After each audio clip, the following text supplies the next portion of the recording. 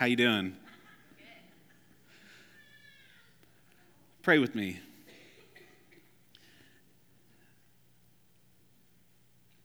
Thank you, God, for your love. Thank you that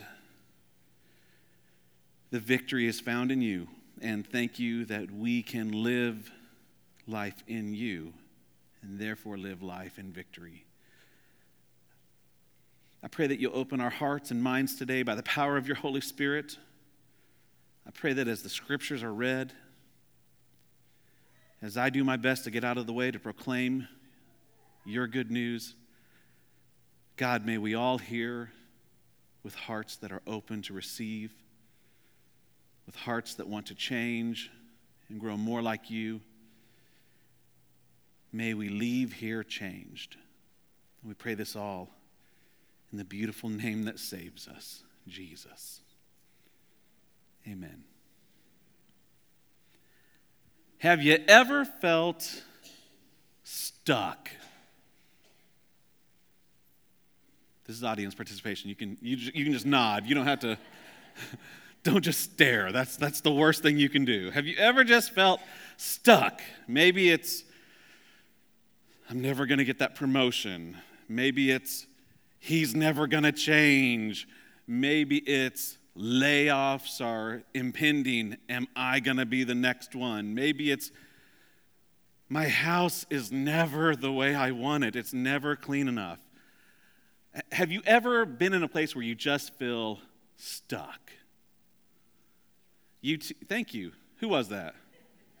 Gold Star. Thank you. U2 sings a song and the words say, you've got to get yourself together. You've got stuck in a moment and you can't get out of it. I feel like a lot of times that's where I live. It's just, I feel stuck so many times. Now, I've spoken enough for you to know that I am a man of very few passions, and one of them is Disney. You knew it was going to be Duke or Disney, but we're not talking about Duke right now. I was going to wear all black since I'm still in mourning, but I love Disney World. I absolutely love it. My family right now has absolutely no plans on the horizon to make it back to Disney World. And that is a very depressing thing for me. It weighs on me. It makes every day feel mundane, boring, like I'm stuck doing the same thing over and over and over again. But as soon as we book our vacation, as soon as we say, ask off this week, this is when we're going, all of a sudden, something in my mind changes. Because things are different. Because now, I've got something that I'm looking forward to. And for some reason, where life once felt mundane, boring, routine, all of a sudden, there's a joy and an anticipation and an expectancy because I know that something is on the horizon that I'm going to look forward to. There is joy found even in the waiting moments. It may not be happening today, but I know it's going to be happening someday, and that helps me get through today. It helps me get through these transitional days until I actually get there. There's a word I love, and it's the word liminal. Everybody say liminal. Good job. Liminal is a great word. It's an adjective of or relating to a transitional or initial stage in a process, occupying a position at or on both sides of a boundary or a threshold. My life feels mundane until I have this vacation planned. And then all of a sudden, I find myself in this liminal state between where I am and where I'm going to be, and it changes this liminal period in my life. And we all have liminal periods. I mean, many of them are filled with joy. Let me give you an example. You're single, You find that special someone, you start dating, and eventually somebody gets down on one knee and asks a certain question, and the other person says yes, and all of a sudden you begin this liminal period of engagement. You know something is going to happen. A marriage is down the road. It's not here yet. You're in this liminal stage. You with me? Or how about this one? You walk across the stage, you get your high school diploma, you move your tassel over, and for many of us, the next step is college. So you go to this school for 4 years where they tell you they're going to teach you everything you need to know, and then eventually you walk across a very similar stage and you do a very similar thing, you move another tassel, but there's this liminal period called college. You know that there's a graduation coming. It's not here yet. You're in this college liminal stage. And a lot of liminal things are really exciting, but we all have them. You're actually in one right now. Think about it. This morning at some time, 5, 6, 7, 8, 9, 9:30, you woke up. You decided, I'm going to go to church. We're not going to ask when you did it, Michelle, because you've had a hectic week. At some point you woke up, you got in your car, and you were driving to church. Service began. Service will end, and somewhere in this liminal time, we pray that you worship, that you learn something, that you grow closer to God, and when the liminal time is over, I pray that we leave changed. You with me? Now, not all liminal waiting periods are positive. Some of them can be painful, some of them can bring anxiety, some of them can bring frustration, confusion. I mentioned one earlier. I had lunch with a guy on Wednesday. And I said, how's the job going? And he said, who knows? They're talking cutbacks. You think you're going to be affected? I don't know. Last one in, first one out. I was the last one hired. I don't know. He's in this liminal stage of not knowing what's going to happen. He knows something is imminent, but he doesn't know how it's going to affect him. Or maybe you get the phone call. Hey, Grandma, Grandpa, someone's not doing well. If you want to say goodbye to them, you need to get here fast. And you know that there's a very small liminal window between what is and what will be. Liminal time. Let me give you an example of one that happened to us. The year was 2009. Emma was 3. Henley was 3 months old. We were the happy little family, and everything was going well. It was June. It was our anniversary, and we found a babysitter. Thanks be to God. And we went out for an adult date with real food that didn't involve macaroni and cheese, real conversation that didn't involve, can I play on your iPhone? It was wonderful. So we're sitting there, and Jen's just sitting there with her, resting her head, probably exhausted from having a 3-year-old and a 3-month-old. She says, oh, great. I'm coming down with something. I can tell my glands are getting swollen. I'm getting sick. And I said, well, you need to take care of it right away because we got to try to cut it off before it gets bad. So life goes on. She sets up a doctor's appointment with Doc Murdoch at Trevecca. I'm in a grad class, and I get a text that says, come to the clinic. That's all it said. Could be anything. But in my heart, it just felt like something's not right. So I go down to the clinic, and Doc Murdoch said, I don't know why, but I just feel like this is something you need to have looked at by a professional. This is serious. I don't know why. I feel like it's cancer. And the liminal moment began. What? We were stunned. It took 2 weeks to get into a specialist. Can you imagine every minute wondering, is it something? Is it nothing? Will they find anything? What does this mean? We have a 3-year-old, a 3-month-old. How is this going to change us forever? We get into the specialist. He's one of the top 10 in the nation. This guy knows his stuff. He looks at her, checks her out, and he says almost in a perturbed way, I can't believe somebody sent you here. This is ridiculous. I'm sure it's nothing. We're going to run some tests, but you shouldn't have been alarmed.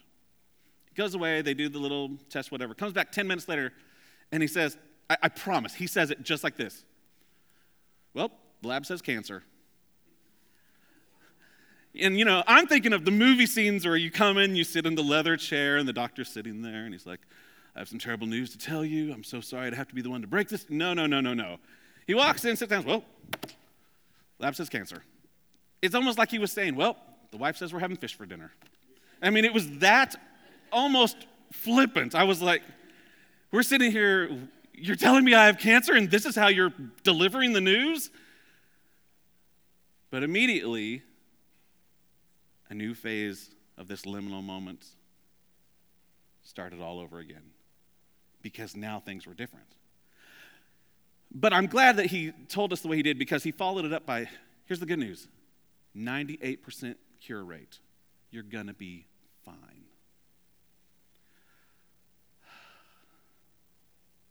And even though we knew she still had the cancer in her, even though we knew it would be a couple weeks before it was gone, in this liminal moment, we felt peace. Because we knew this is temporary. There's an ending. We're at this part of the threshold, but there is hope because it will be gone soon.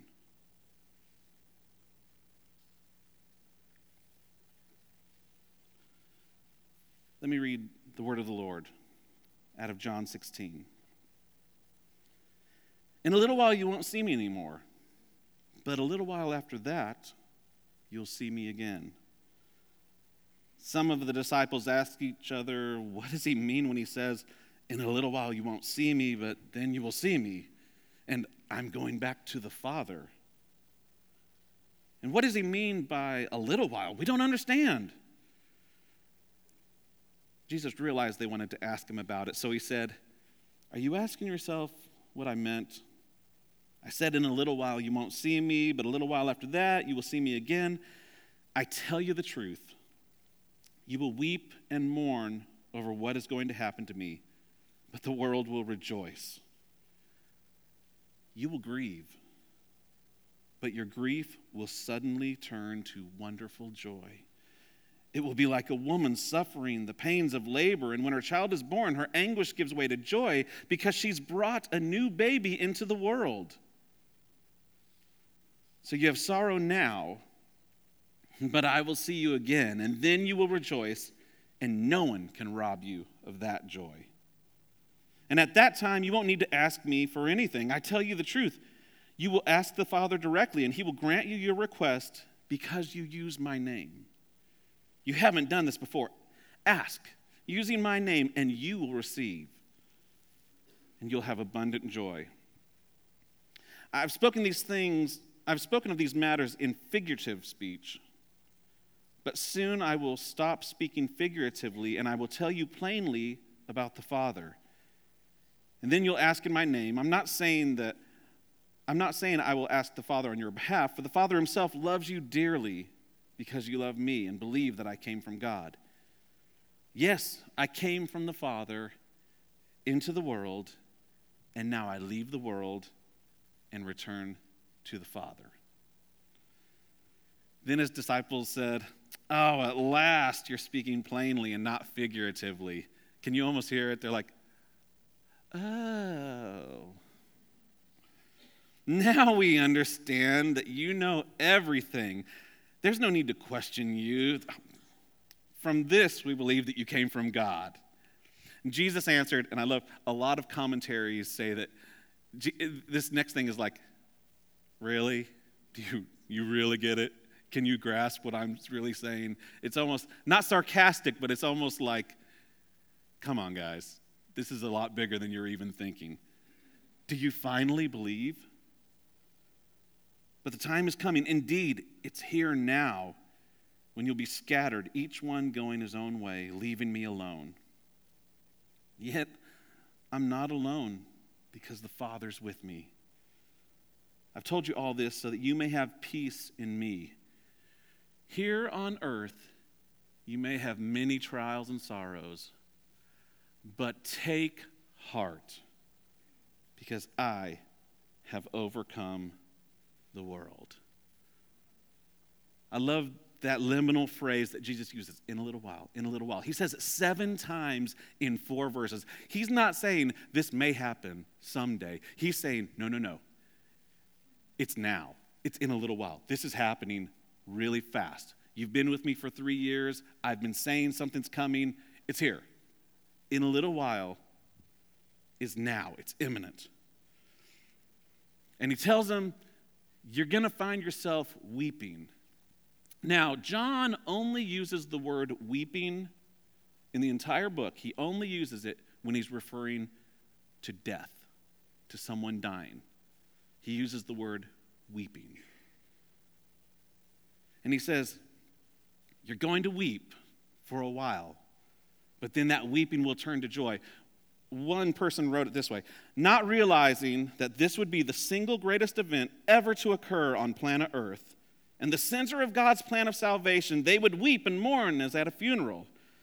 At the same time, the world, not understanding the import of God's great victory on the cross, would rejoice at their having disposed of this troublemaker, seemingly once and for all. However, after the second little while, Jesus would appear to them in glory, and their grief will suddenly turn to wonderful joy.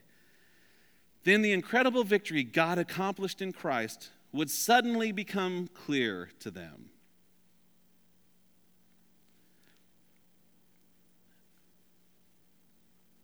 I have to be honest with you. This is where I rewrote my sermon. I'd been working all week, and what I had for the remainder of the service, to be honest, it felt like a bunch of Christian cliches. Hey, it's going to be okay. God's going to overcome. You may have pain now, but it's okay. It's going to be all good later. Happy flowers, sunshine, the birds will perch on your tree, and everything will be wonderful. And the truth is, many of us live with very painful, very real liminal moments. And many of us are even now in the middle of a struggle that we just don't see any way out. And for me to flippantly say, Jesus will overcome, it's awesome, just didn't feel like I was being true to who we are as people and the situation that Jesus often calls us into. See, I love how Jesus does this. He says you're going to grieve, but there will be joy. And he doesn't make light of it. He says it's like a woman when she has a child. We know that babies take time. You don't just get pregnant and have a baby. There's this waiting time. Sometimes you have to wait to have a baby. You all with me on that? Okay, good. I didn't want to be spoiling it for anyone. Sometimes there is waiting, even in the painful liminal moments. There's anticipation, but sometimes there are struggles. And usually there's at least a little bit of pain. And Jesus never makes light of that, and he never says it's not going to happen. But he promises that the pain is temporary, but the joy will be eternal. I love this clip. We've showed it before. I think it's been years, probably back with Pastor Jeffrey. But there's a clip that I kept thinking of, because really what Jesus is saying, you're going to have troubles now, but hold on. Persevere. Keep going. You're going to make it. And I thought of this clip. It's from Facing the Giants, and it's a beautiful scene of this coach just really encouraging his player not to give up. You can make it. Let's take a look at this clip. I love how the coach got right down with him. He says, it hurts. I know it hurts, but keep going. Keep giving your best. Don't put those knees down. It burns. I know it burns, but don't give up. You can do it. Keep going. And I feel like maybe that's what God says to us if we're listening. God, I can't handle this. Keep going. I can't do it. Persevere. You're going to make it. It's too heavy. You can do it. You're not alone. If we will just trust in God and persevere, He will be faithful. Look at verse 20.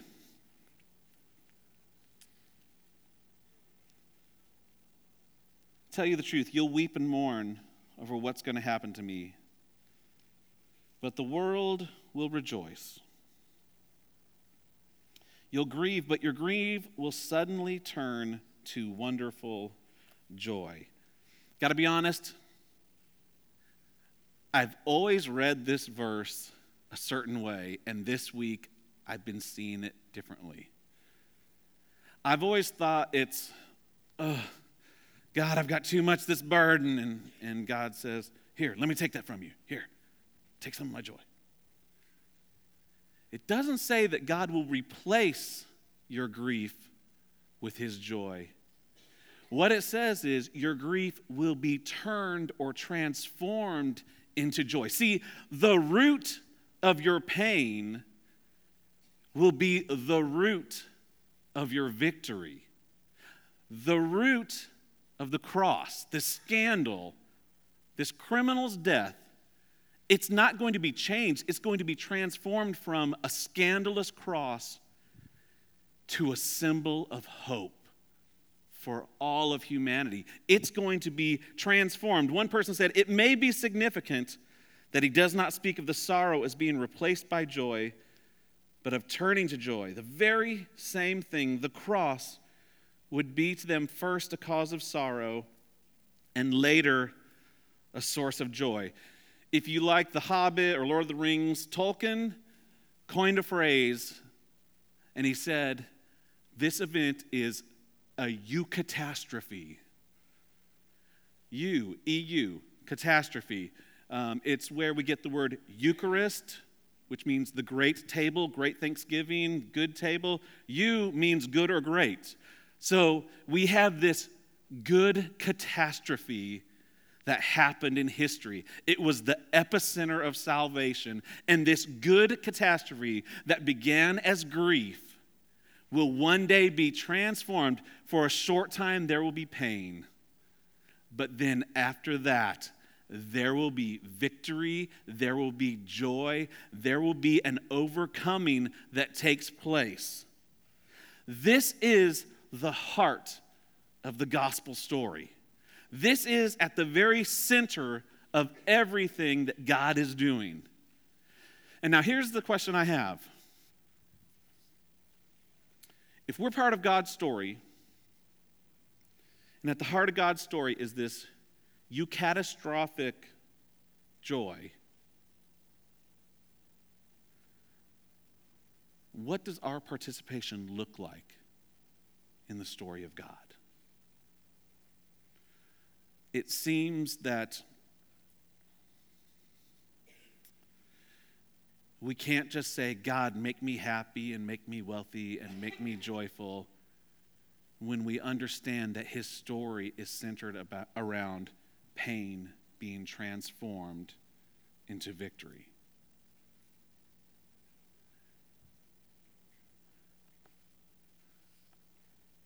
The only way,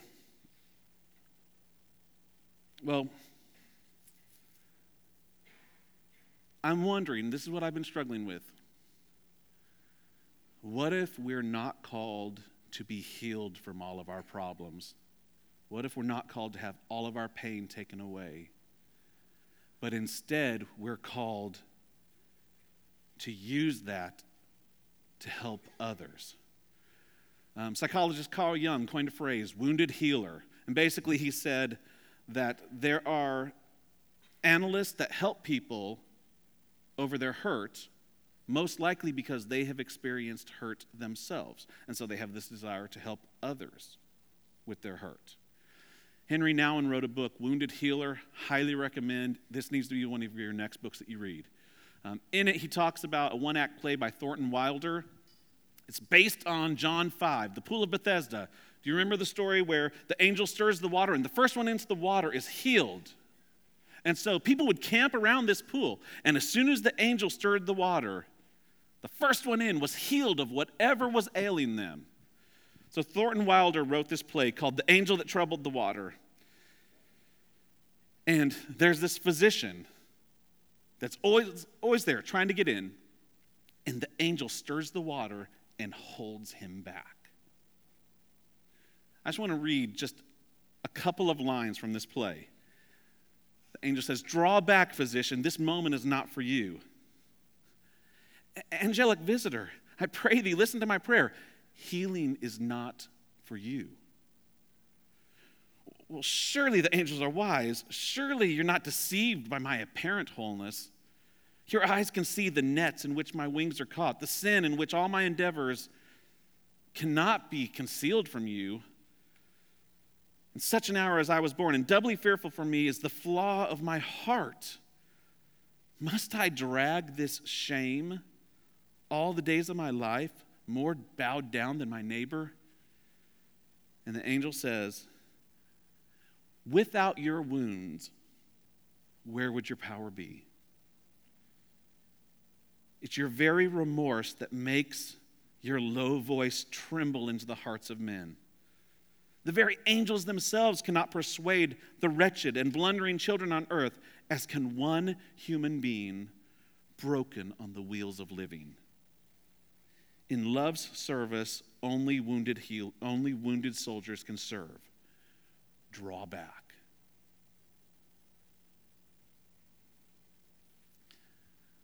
What if the one thing we want God to take away most is the very thing that God wants to use most through us?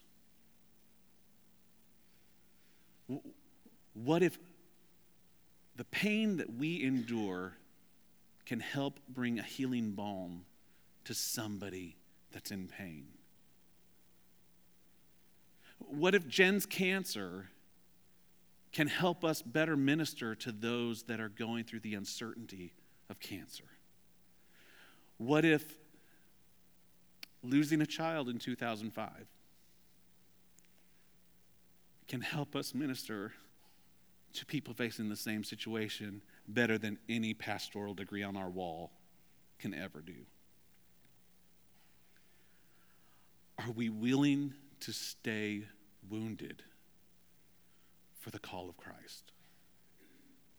Are we willing to stay in these liminal moments that sometimes are painful so that God's healing work can be done in the lives of others? Would I be brave enough to do that? Would you be brave enough to do that? The honest truth is the only way we can is because we know that Jesus has overcome. The only reason we can endure the pain, the hurt, the suffering, the only reason we can be agents of reconciliation is because we truly believe that Jesus has overcome. I love what he says in verse 33. He says, in this world you will have troubles, but take heart, I have overcome the world. Now, he's speaking of a future event that's going to happen, but he was so confident that God's word was true that the cross, the death, the resurrection, the ascension was so inevitable that he could speak with confidence in the present. It's done. The work is finished. It hasn't played out yet, but it's done. Thanks be to God. We have an overcomer who sees into the future and knows the result, the outcome. And when we do that, we live life differently. It's like the Disney example. I can endure today because I know that something down the road is going to happen. I have 100% confidence that our Disney trip will be amazing. It will be magical. It will be one of a kind. And because I know that's going to happen, I can live here with confidence and joy and peace, even when I'm in the liminal moments, because I know the truth of what will happen. Folks, we can endure what we are going through because we understand that Jesus not will overcome, Jesus has overcome. And because of that, we can endure. Now,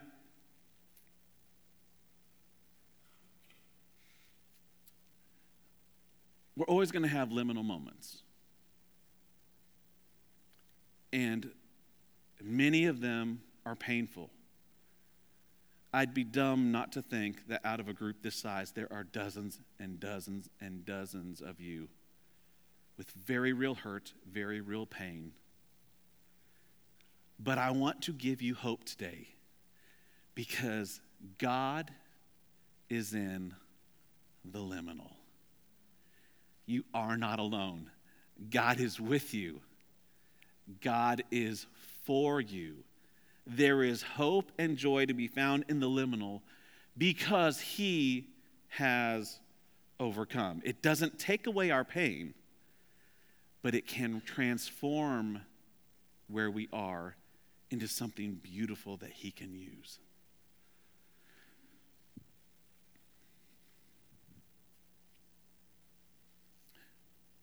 We're going to take a moment and pray. I'm about done. You may be in a liminal moment where you say, man, life is good. God is awesome. I am on cloud 9. If you want to come down and pray and thank God for this season in your life, the altars are open. No better place to thank God for what he's doing. But there are others that say, I'm in this liminal moment. I don't know about layoffs. I'm in this liminal moment. We're having problems with our kids. I'm in this liminal moment. I feel like I'm always 1 minute away from that first drink, which will be disastrous. We all live in these liminal moments. Here's what I want to challenge you to do. If you're there and you're hurting, I invite you to come down and pray. But what if instead of praying for God to take you out of the pain, could I encourage you this morning to pray, God, you've put me here for a reason. Show me how you want to use the pain that I'm in to glorify you and to help someone else.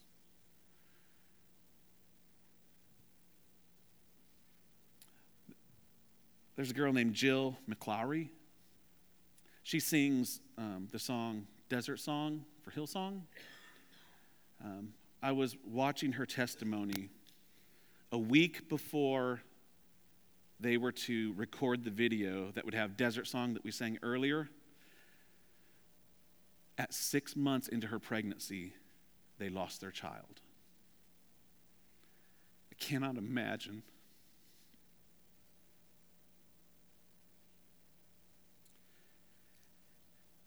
And she said she was going through this grief. She got the roster of who's singing what songs on the album, and she saw that she was singing Desert Song. And she said, all that was in me wanted to say, I can't do it. I don't feel it right now.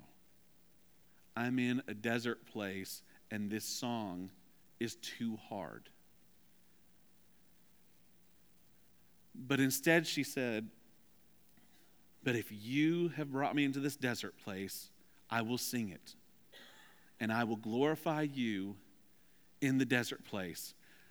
The same interview had Brooke Fraser, who wrote the song, and she said, there was something very magical and special about singing the song with someone that you knew was going through one of the most horrific moments of her life. And yet she chose to praise. God used her pain to shape other people's lives. So, altars are open. I thought I didn't even tell you guys, just put those words back on for me, Desert Song. I just want you to think about this. Think about these words if you want to pray. This is my prayer in the desert when all that is in me feels dry. This is my prayer in my hunger and need. My God is the God who provides. And this is my prayer in the fire, in weakness or trial or pain. There is a faith proved of more worth than gold. So refine me, Lord, through the flame. And I will bring praise. I will bring praise. No weapon formed against me shall remain. I will rejoice. I will declare that God is my victory and He is here. Maybe you need to pray because you're going through the fire and weakness, trial, pain.